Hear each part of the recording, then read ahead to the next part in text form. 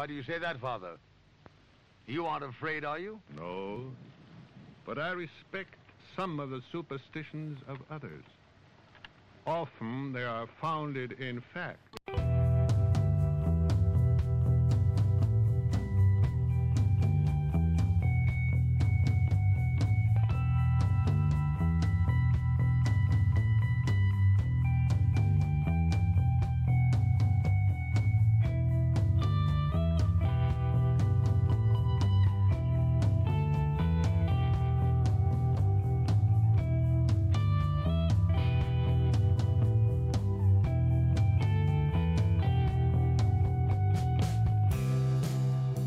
Broadcasting from our Sanctum Sanctorum in Venice, California, I'm Krista, and we are the Sixth Sense Society. Welcome to another episode of the Sixth Sense Society. We're really happy to have on board Dr. George Schwimmer, also known as my father, who will be talking about Edgar Cayce and past life recall. Before we get into a little bit more about him and the show itself, however, I'm going to kick it over to Michael because he has an announcement to make. Hey gang, really looking forward to the show tonight. I think it's going to be a super interesting topic. We're actually pre-recording this show, so you'll be hearing it a little bit later on, and we haven't formalized our shows for the end of May quite yet. So for information on those, just go to our website, sixthsensesociety.com, and you'll find all the information there, and you can find out what the next show is going to be when the time comes. So hopefully that will just make it easy for you guys. And of course, we'll find information, links to all of our guests, and you just go to our videocast podcast page and you'll find all the information if you want to get in touch with them. And so there's some great people, so hopefully you guys will take advantage of that. So I'm going to keep this brief, so I'm going to kick it back over to Krista and we'll jump right into the show, and let's have a great show, guys. Great. Thanks, Michael. So my father has quite a diverse background and has a background initially in theater. His formal education includes a BA in Literature and Philosophy from Washington and Jefferson College, an MFA in Theater Directing and Acting from Carnegie Institute of Technology, advanced graduate studies at Tulane University, and his PhD in theater from Columbia Pacific University. He has directed over 40 plays and a short film, so that's one part of his life. Tonight, his metaphysical background is important to know as well. He read early on There's a River by Thomas Sugrue, which was the beginning of his journey on some level because he was introduced to Edgar Cayce, one of the most amazing documented clairvoyants of our times. Dr. Schwimmer has also been studying and practicing metaphysical disciplines for over 40 years. He's a certified past life therapist trained by the Association for Past Life Research and Therapy, serving on its board of directors for 4 years. He also practiced past life therapy for over 12 years. He was trained at the Arthur Ford International Academy of Mediumship to give spiritual past life readings and also as a spirit releasement therapist. He trained as a shaman with Dr. Alberto Velido and the Four Winds Society, starting in July of 2005, becoming a full Mesa carrier in October 2006, and receiving the Muni Kai rights in February 2007. He's also a Reiki master. I took the first 2 degrees with him when I was younger. By my count, Dad, you've written over, it looks like 20 books, which are all available on Amazon under his name, George Schwimmer, as well as screenplays, stage plays, including one on Edgar Cayce, which I think is really amazing. So as you can see, he has a rich background, both in drama and in metaphysics. So welcome, Dad. We're really happy you are talking with us today by phone. So what would you like to start with? Do you want to start with a little bit of the background of the past life, a little bit about yourself? I want to start with when it all started. My first spiritual teacher in 1978 was the Reverend Marion Starnes of Charlotte, North Carolina. And in addition to being a minister, she was a phenomenal psychic. And she used to come to Raleigh once a month. And for, I think, about 2 years, I would go and listen to her talks. And the only thing I remember her saying, which at the time I found confusing, she said, "We are all one." And that didn't make a whole lot of sense to me until until a lot later. Now, to make sense out of reincarnation, I want to go back to when everything was created. And according to various people, including the Bible, the spiritual universe was created first and then the physical universe. And the question I had about that was, created from what? We'll never get an answer to where God came from, but God created the universe. What did he create it out of? But specifically, what did he create the spirits out of? If there was nothing but God, then what were the little spirits created from? And the obvious answer, which wasn't very obvious to me years ago, is that they were created out of God itself. And that sounds a little weird and confusing, at least it was to me. But if you consider something like a bowl of water, and if you spill it on the floor, you'll see a lot of small drops of water of various sizes. If you then manage to get it all back together again, then you have one big piece of water, quantity of water. Mm-hmm. And so just like water, you can have an ocean and have millions of drops, and they can evaporate and they can rain, and then they all go back into the ocean again. And I believe that is how spirit also works. Yeah, that's a great analogy for sure. So we as spirits or as entities, as Casey liked to call us, we actually weren't created. We were separated, in a manner of speaking, from God. We are all bits and pieces of God, which your authorities will say means we have all of the attributes of God. Mm-hmm. And in fact, one of the things that really struck me when I read the Bible was that Jesus says, "Ye are gods." And for years and years and years, it made absolutely no sense to me. Now it does, when I consider that we were and are parts of God. Mm-hmm. Now, this goes even further, and this will explain, in part at least, how reincarnation works. I am not going to reincarnate. I, George Schwimmer, and am not reincarnating. I am a part of my entity, or as I prefer to call it, my higher self, and I will go on to have other experiences in other realms. People call it heaven, whatever. But I, as George Schwimmer, will not reincarnate. Okay, so how does that work? Well, if you consider, look at the entity as being a sun, and the sun has these rays coming off it, as you often see in drawings.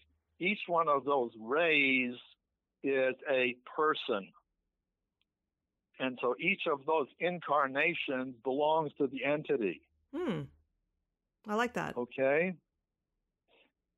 So even though you die physically in this life, you go on to other experiences which for the most part we don't know about and we don't understand. Mm-hmm. But that is, I believe, that reincarnation works. Now, spirits weren't, according to Edward Casey, these entities weren't supposed to come to Earth.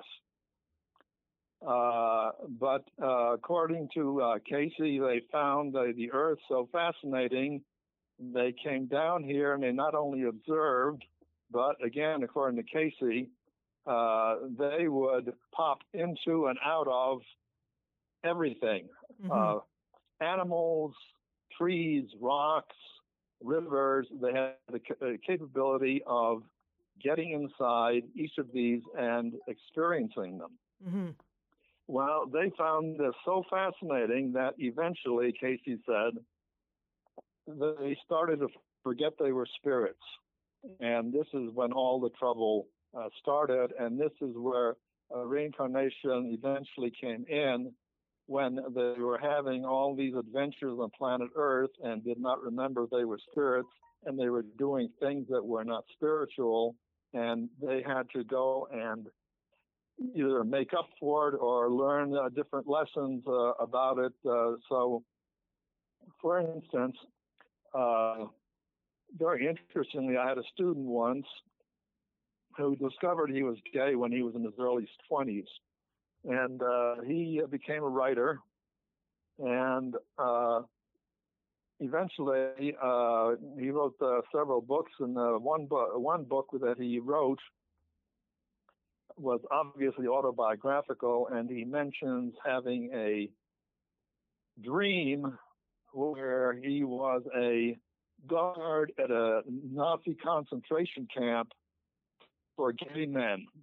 Ooh, wow. And he comes back in this lifetime as a, and not only does he come back to experience what it feels like to be gay, but he became a writer of the gay experience, which had a profound effect on me reading what he wrote. Wow. And you may remember him as George Whitmore. Oh, I didn't know that about him. Wow. Yeah, I do remember him definitely. Yeah. Wow, what an amazing... that's an interesting example of reincarnation too, because I think some people think you just get punished when you come back rather than seeing the other side of things, No, what it really is about for the greatest extent is that you have the earth is a duality, and you have to see it. So even if you didn't do anything wrong, you need to go and see what it feels like from the other end. So if you've been a king and you've been spoiled and you were rich and et cetera, this may really go to your head. So in another lifetime, you will be, in many cases, a pauper or a person who has to really struggle. And it's not a punishment. It's just simply to show you the duality of everything on the planet. Right. Now, a couple other things before I get to a more practical part here. Casey said that spirits or entities at first were both male and female, and both the male and female part of the entity would reincarnate in a body. Well, after a while, for whatever reason, the male principle and the female principle separated. So now that there's for all practical purposes, two entities, one male and a female, and they usually incarnate as males or females, but they will, again, because you have to experience everything in a duality, if you're the female part of the entity, you may experience, or you will experience at least a couple of male wives to experience what it feels like to be of the other sex. Mm-hmm. Now, one interesting thing that I don't know if it was Casey or somebody else that said, and that is that the two parts of this entity don't normally reincarnate together, because if they both messed up, it could set them up tens of thousands of years. So they will normally incarnate at different periods of time. And the one exception, which I found fascinating, was Casey said that Mary part of the same entity.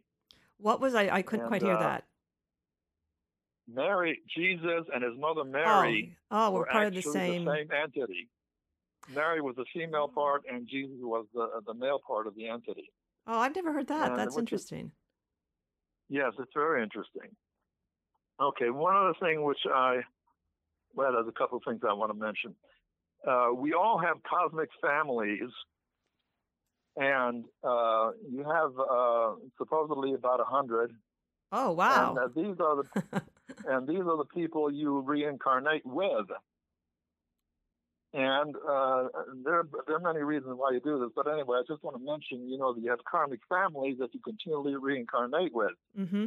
And to prepare for this, I just sat down and I thought, based on my recalls, what do I recall the people who I have recall of. And I've incarnated with my father, my mother, my 3 children, my ex-wife, 8 women, a male playwright, a male philosophy professor, and a female student that I know about. Mm-hmm. So that indicates that we don't come here to, freelance all by ourselves. We incarnate with other people, and usually you have very specific things that you are trying to work out with each other. And you will have a planning session before you come on Earth with others who are going to incarnate with you, and also with your spirit guides. And most people have five or more spirit guides, and they help you not only during your life, but as you're planning your incarnations. So is that why sometimes when you meet someone, you feel like a connection with them? I'm sorry? So is that why when you meet people, sometimes you feel a strong connection because you're part of the same cosmic family? Yes, definitely. I had one very unusual thing happen to me 3 times. The first time it was a young woman I was thinking about getting married to. Second time was my ex-wife. And the third time it was a professor of Greek from Bennington College whose play I was directing. And in all 3 situations, when I first glanced at them, a spark of golden light came from their forehead and hit mine. Oh, wow, that's really unique. That it's very strange. I don't understand what it is, but obviously we had some kind of connection. Right. Okay. Last thing I want to mention then, that's free will and predestination. I had a philosophy professor, and I asked him, a literature professor once, and we were talking about free will and predestination, and he said it's both. And I couldn't quite understand that at the time, and I think I understand it now. I remember this one famous psychic, I can't think of her name now, but anyway, she said some things are set and cannot be changed. They're determined by everybody, I guess. Mm-hmm. Or in the cases of your life, you made this plan. So, for instance, you're supposed to meet somebody in this lifetime when you're 22 years old. Okay, that's set in stone. What you do with that person is your free will. You can either hook up with them or not hook up with them. It's up to you. But the meeting is part of the plan that you determined. Okay, I wanted to get those general things out first. Now I want to go and start with the background of the greatest psychic the 20th century has known, and possibly either the greatest psychic or one of the greatest psychics of all time, which is Edgar Cayce. Mm-hmm. And it goes back. You need to put it into some kind of a context, because when I first ran across him, and when I first started reading about Cayce and other people like them, healers and other psychics, it just seems like, well, all these people are just sort of freaks in matter of speaking. They seem to come out of nowhere and seem to have no connection to anything, and just suddenly appear, and a book is written about them, and they're famous, etc. And it didn't make a whole lot of sense. Mm-hmm. I believe that they had the abilities, but I couldn't understand, where it fit into the human experience. So I discovered with Cayce that it began with the German Franz Mesmer, who discovered what he called was magnetism, and he would put people into a trance state. I believe he used some kinds of passes, which I believe had to do with the chakras. But anyway, this wasn't really hypnotism, but he put people into altered states. Now, a man named the Marquis de Puysegur, I'm probably pronouncing this wrong, a Frenchman, he lived 1751 to 1825. He went to Paris to observe Mesmer, came back and began experimenting with one of his peasants who was called Victor. And in trance, he discovered what we call the hypnotism now. And in trance, Victor was very much brighter. Victor wasn't very bright when he was in a normal state of consciousness. Mm-hmm. But when he was in this altered state, he was much brighter. He was more profound. He was more clear-sighted and had a totally different personality. Later, Carl Jung called this the self. Now, Victor diagnosed others and prescribed treatment. This is a person who's never had any education whatsoever. And very similar to which I'll mention with Edgar Cayce 80 years later. He remembered nothing of what he said in trance, which also happened with Edgar Cayce. Right. By 1789, there were about 200 French practitioners of this technique using other trance diagnosticians. Now, that's incredible. Yes. You know, well, you're going from 0 to 200 psychic diagnosticians, which to me seems to indicate that everybody basically has this capability. Right. And when the French Revolution came, it wiped out most of these practitioners, and the technique dropped out of use. However, hypnotism continued, and by 1880 to 1910, there was a great deal of interest in hypnosis in Europe. And one of the practitioners was a Colonel Albert de Rochas, a military officer, a historian, paranormal researcher, and hypnotist who was researching and practicing from 1885 to 1910. Now, this is the first modern Western individual that is recorded, and he wrote a book, and after that, other people picked it up on the continent, and I ran across some articles written in other languages, written on the continent, but that did not come to the United States, although hypnotism did. Now, there was Edgar Cayce was born in 1877, and he had a large family. They were mainly tobacco farmers, and there were a great many of them, but most of them were very ordinary people. Now, Cayce, there was strange things in his early life.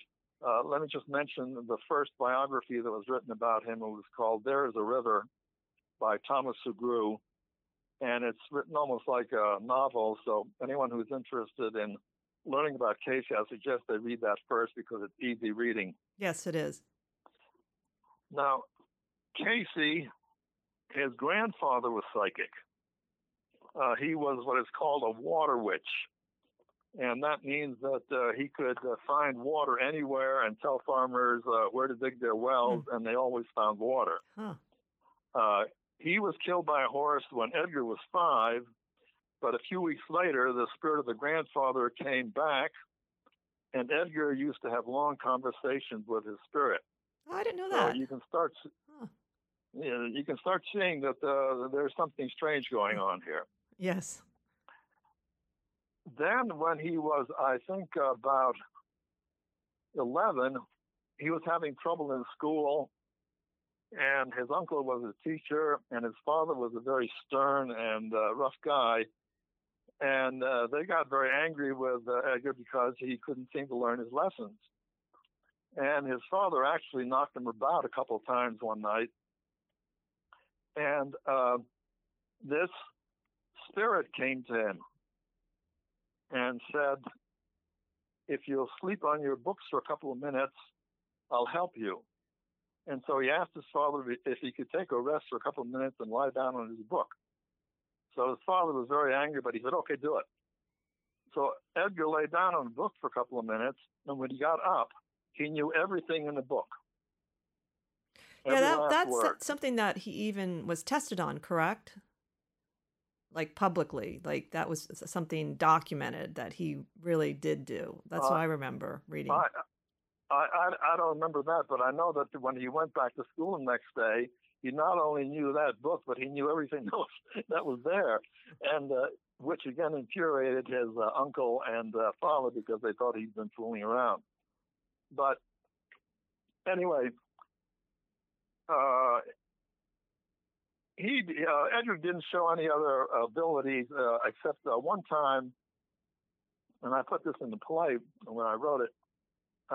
He got hit by a baseball on his spine, and he came home and he was acting crazy, and they put him to bed. And his father said, "Well, what had happened?" And Casey suddenly started talking very rationally while his eyes were closed and he seemed to be asleep. And he said, "Well, I got hit by a ball, and my brain is going to be damaged if you don't go and put a poultice on the back of my neck." So they put this poultice on the back of his neck, and when he got up the next morning, he was completely cured. Wow. So this was an indication of things to come, but that was the only time that anything like that happened. Mm-hmm. Then when he was, I can't remember exactly how old he was. Oh, okay. He was 22. And something happened. I think he was given some kind of a cold medicine, and it somehow affected his voice, and he couldn't talk anymore. He could just barely talk in a whisper. And this was just a tragedy because he couldn't hold down a job. And the only job he could finally get was to work in a dark room of a photographer. And so he was absolutely miserable. And he had a girl, Gertrude, and he wanted to marry her. And he said, "Well, I can't marry her because who wants to marry a man who can't talk?" And finally, we get back to hypnosis. At this time, hypnotism was very popular. Mm-hmm. And you would have traveling hypnotists going around the country, hypnotizing people on stage and making them do odd things, squeal like a pig and Right. crawl around on all fours and stuff like that. And so somebody said, "Well, maybe, hypnotists could go and cure Casey." So they took him to the hypnotist, and he hypnotized him. And in hypnosis, suddenly Casey started talking normally, and everybody was absolutely delighted. And they brought him out of the hypnosis, and he couldn't talk. Huh. And they did it again, and it didn't work again. So finally, the hypnotist gave up. And then another hypnotist came to town, and the same thing happened. While under hypnosis, he could talk normally. Once he woke up, he couldn't speak again. So the second hypnotist went away. Well, there was a local hypnotist, an amateur, who decided he wanted to take a crack at it. He had an idea what was wrong. And so he talked his way into the Casey family, and they said, "Okay, well, let's go ahead and do it." So he went and hypnotized them. And the hypnotist before him had said that Casey would not go into the third stage, which is deep hypnosis. Right. And so this guy said to Casey, "Well, why don't you put yourself into this stage?" And sure enough, Casey put himself into this stage of hypnosis. And the guy had a thought, and he said, "Well, do you know what's wrong with you?"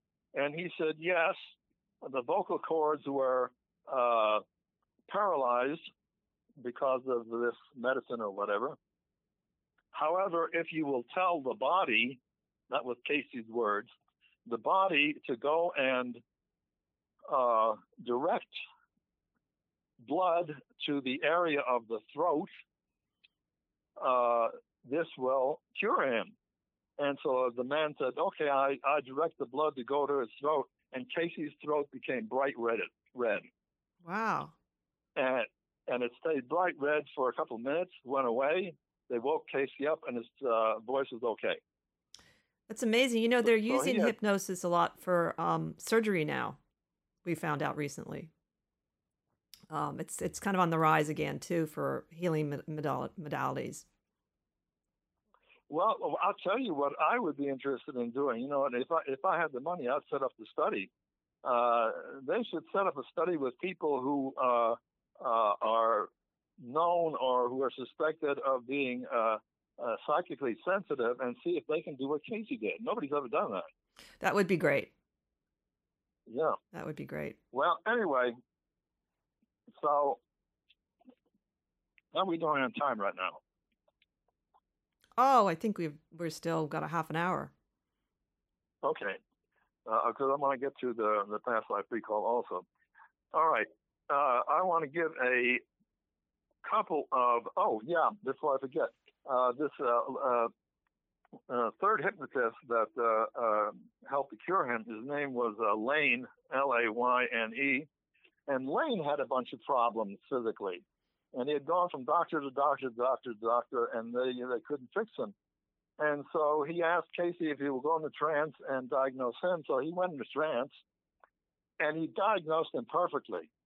Now let me mention, I didn't mention this, but Casey only went to the 8th grade. He knew nothing about medicine, surgery, drugs, etc. Absolutely nothing. He diagnosed this guy perfectly. When he woke up, Casey said, "Well, what did I say?" And Lane said, "You diagnosed me better than most of my doctors did, and you gave me a cure." And so Lane went and did what Casey told him to do it, and he was cured. And he had whatever was wrong with him. I don't think was ever mentioned, but had been there for years and years and years and years and years. Mm. So that in itself was extraordinary. Yes. Okay, I just want to mention one of his cures, which is one of the most sensational. But he did about there are more than 14,000 recorded what he called readings. But he did a lot. He probably did a couple thousand more before he got a stenographer. Mm-hmm. Who started taking down what he said. But so I'm just mentioning this one particular case. This was the case of Tommy House. And Mrs. House was Casey's wife's aunt, although she wasn't much older than Gertrude. And she had a difficult gestation. And when the baby was 6 months old, it started getting very ill, and it was convulsing. Oh. And finally, the mother, Carrie House, insisted that Edgar be brought. Edgar was living in Bowling Green, Kentucky at the time, and he came. And there were 2 doctors there, and one doctor just walked out. He was so angry, he said, "This man is a fake." And the baby was convulsing, I think, about every 20 minutes then. And so they asked Casey to go into and do a reading, and Casey lay down and did a reading. And when he woke up, he heard the doctor say he prescribed poison for the baby. And so, of course, that scared the wits out of Casey. And so he goes into the living room where they were talking, and the doctor says what Casey had prescribed was belladonna. Mm. You may have heard of that. Yes. Which is basically a poison. And he's prescribed, although it sometimes is used in medicine, but he said he prescribed a dose of belladonna, which will kill the baby. And the mother said, "I believe in Edgar." And so she said, "I'll give him the belladonna myself." And her husband was a doctor, mm-hmm. and he went and got the belladonna, which he had, gave it to his wife. She gave it to the baby, and a minute or 2 later, the baby goes to sleep. The doctor goes over and puts this stethoscope on the baby, and the baby's heart is now normal, his breathing is normal, and the baby is sleeping. Wow. And incredible. The baby never had another problem. He grew up, and actually, I think he was working at the Casey Institute years later. Oh, my God, so, that's amazing. Yeah, it was, and all kinds of strange things. he described the murder and who was the murderer and what kind of weapon used and where the weapon was. And this was in Vermont, and he was in Kentucky. Mm-hmm. And another time, he prescribed a certain medicine, and he was told by drug manufacturers and druggists and so on that this medicine no longer is being made. It was made 50 years ago or something like that. He goes back into trance and says, "Yes, there's one bottle left."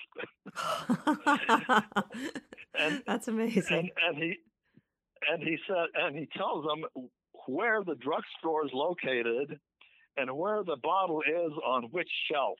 Wow, that is and amazing. Eventually, they found it, and it was on a shelf. So he also had far vision; he could see anywhere. Well, that's interesting too, because a lot of people claim to be clairvoyants, and I'm not saying everyone's going to be Edgar Cayce, but they can't even remotely do any of that. I think that it kind of bothers me that, not because I think they're frauds, but that we do have these great abilities that we need to develop, maybe more than Edgar Cayce might have had a natural ability. I've thought about that, but stop and think about it for a minute. If everybody knew everything everyone was thinking, how would that work? It simply wouldn't. Right. You'd have no privacy in your thoughts, and I don't see how it's possible for everybody to be as psychic as Cayce. Well, even he went into the trance for many years. He didn't recall it, only with help. So that was maybe a safety mechanism too for him, so he can have a day-to-day life. Okay, let me read you one paragraph here. It tells you how what he did works. And this goes back to the beginning of what I talked about, that we are all connected. This is what he said. In this state, the conscious mind is subordinate to the subconscious or soul mind, which obtains information either from other subconscious minds or from minds that have passed on. What is known to one subconscious mind is known to another. The mind of this body in the subconscious state can therefore access all information, since every mind records all of its experiences. So if you are able to access your subconscious, mm-hmm. which apparently exists the way Carl Jung said it did, you can do what Cayce did. Right. Now, I'm just going to mention one other thing that I want to go on to past life recall. He formed an association called Association for Research and Enlightenment. This was formed in 1931. It still exists today. It's had as many as 100,000 members, and usually has about 50,000 members, I believe, in the last few years. And all of Cayce's readings are in a library in Virginia Beach.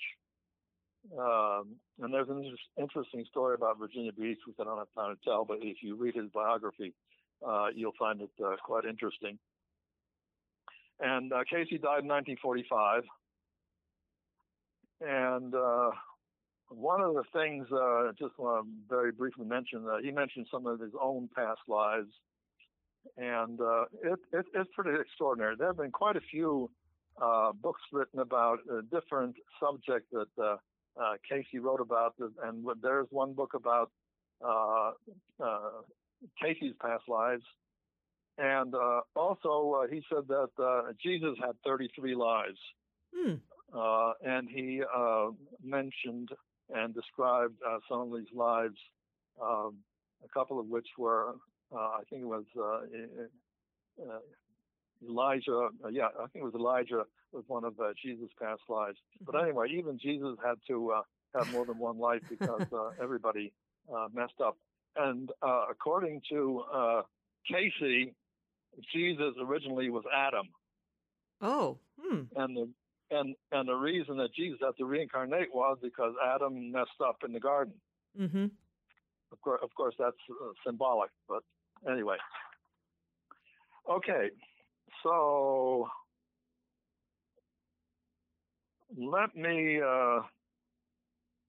talk about a little bit about the work I did as a past life therapist. Great. And we don't have a whole lot of time to go back into the history of this, but there weren't any people doing past life therapy or anything like it. The first person that did was a man named A.R. Martin. He was a student of esoteric things, and he formed a group of people. And he had used hypnotism in college, and when they weren't getting answers to what they wanted to know about religion and so on, he remembered that he had done some hypnotic work in college to help him learn his studies, and so he started hypnotizing people, and that was when the first record of somebody doing what is past life recall in the United States was made. He wrote a book in 1942, and it was called, let me see, what was it called?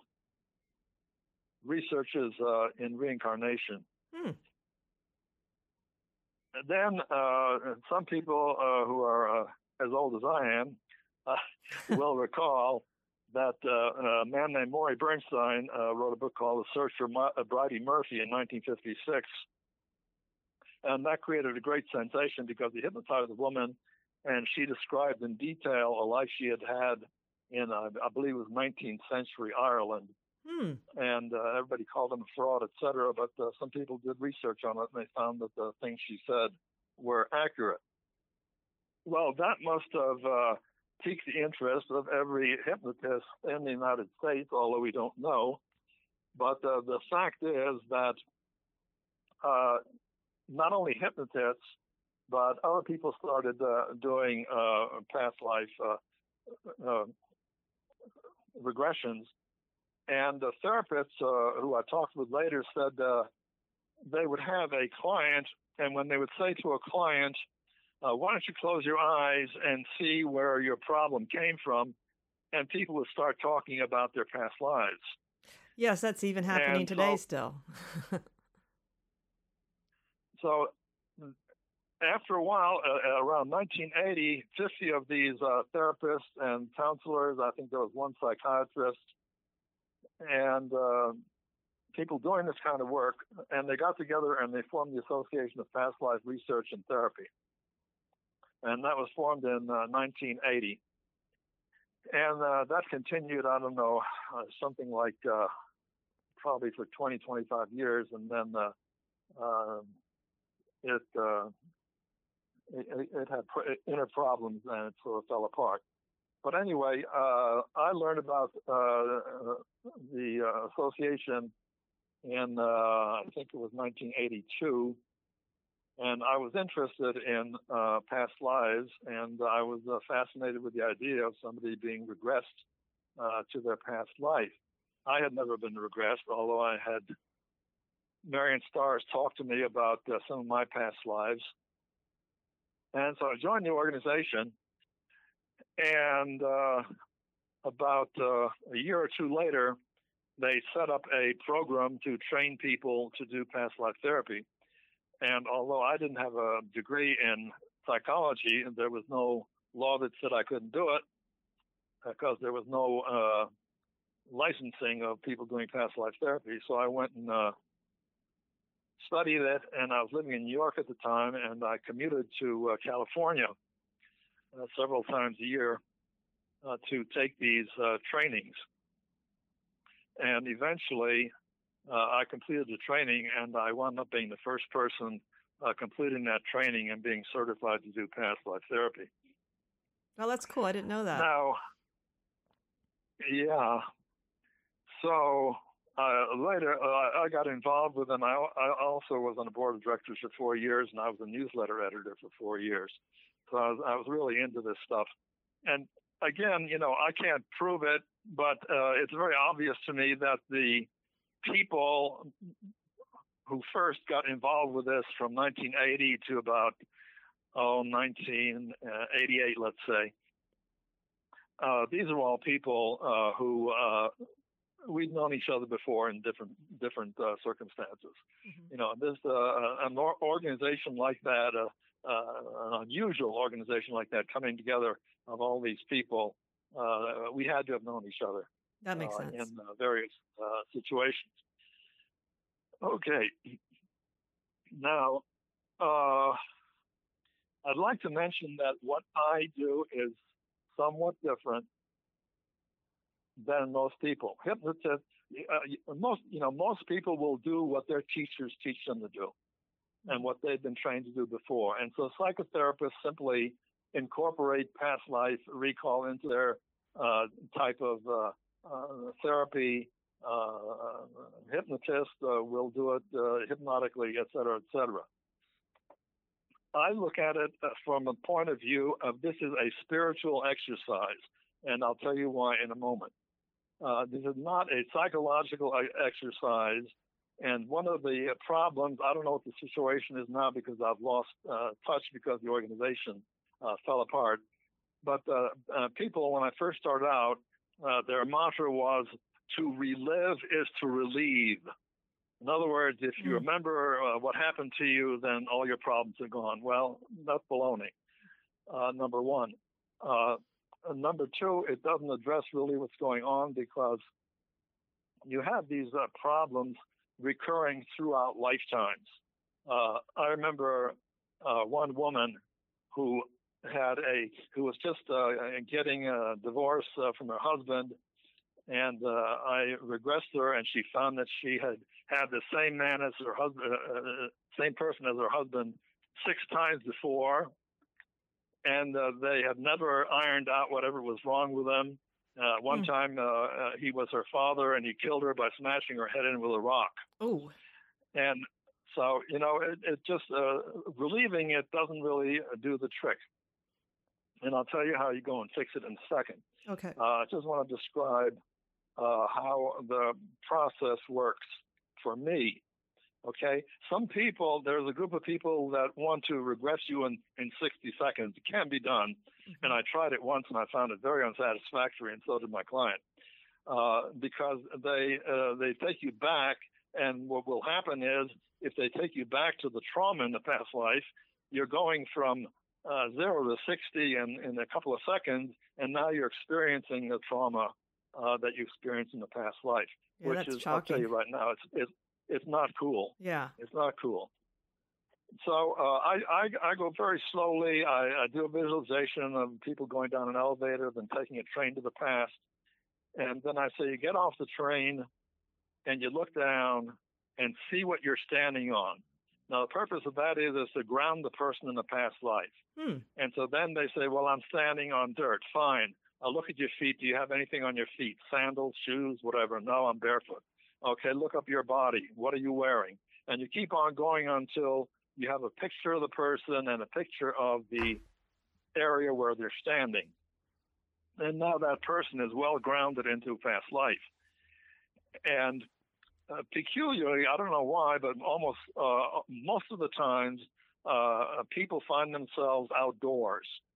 And I don't know why, but it happened with me also. Oh, that's when interesting. I was regressed. Very, very rarely did the past life start out indoors.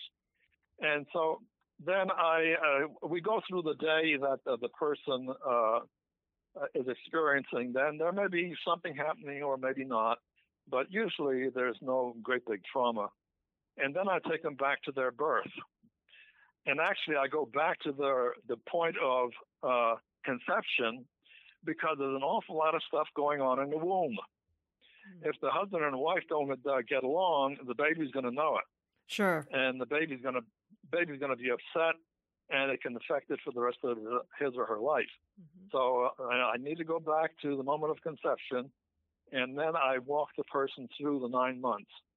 What do you experience the first month, second month, third month? Usually they don't experience anything significant, but once in a while they do, and then we have to go and look into it.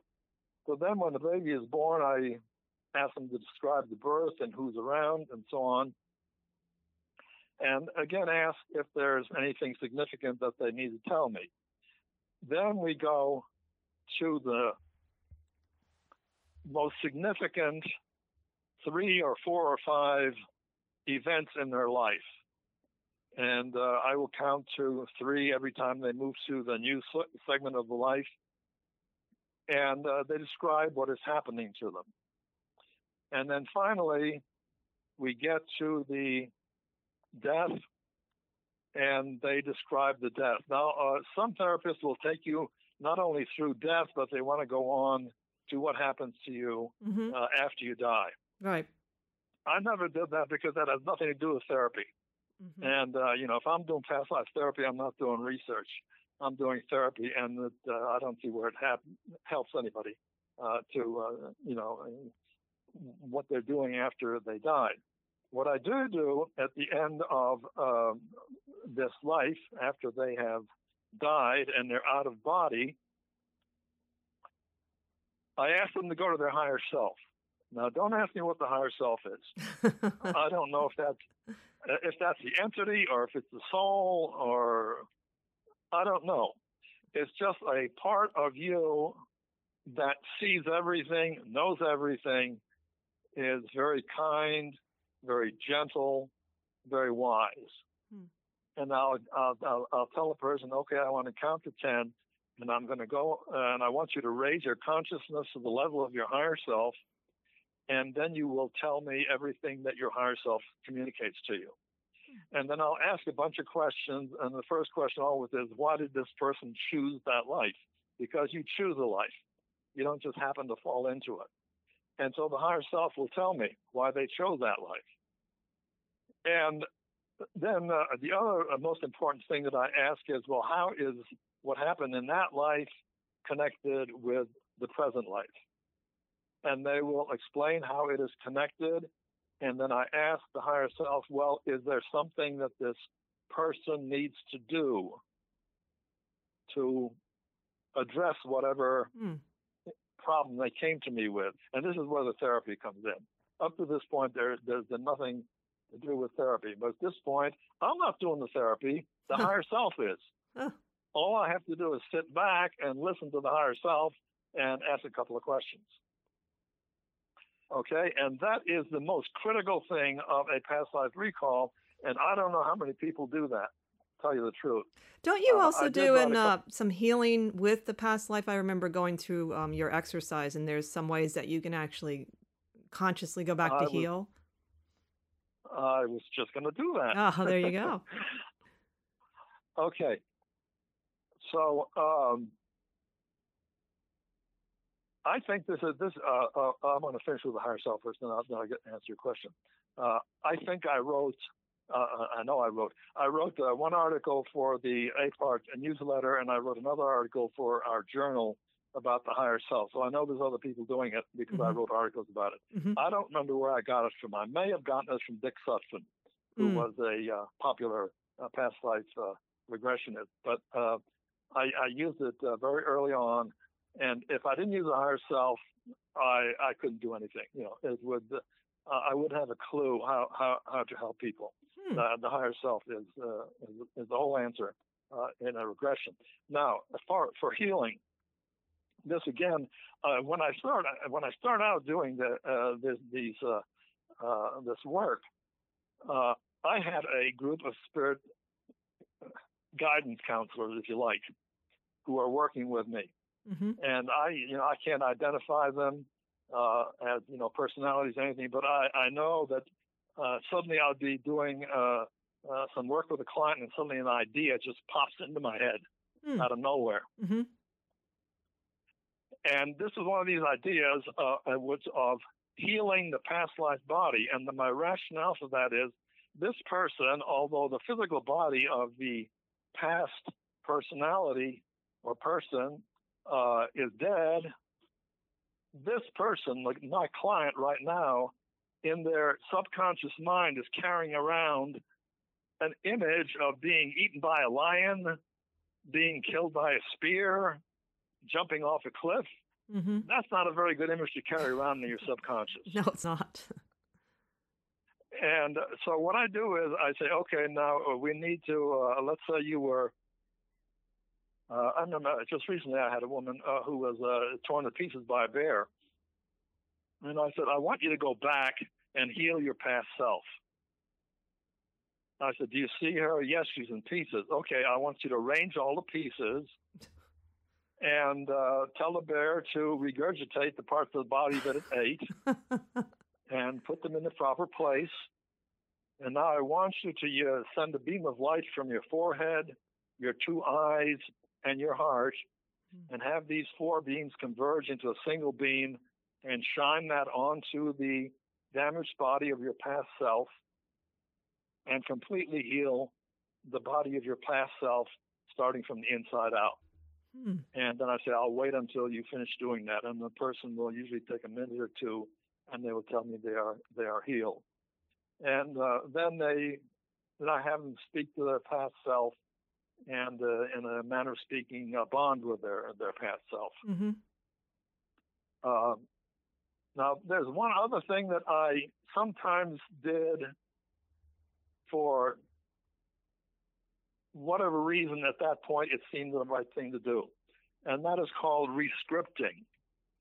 And I would ask a person, do you want to change anything in the past life? You can't change your whole life, but you can change one thing in that past life. Do you want to change one thing in that past life?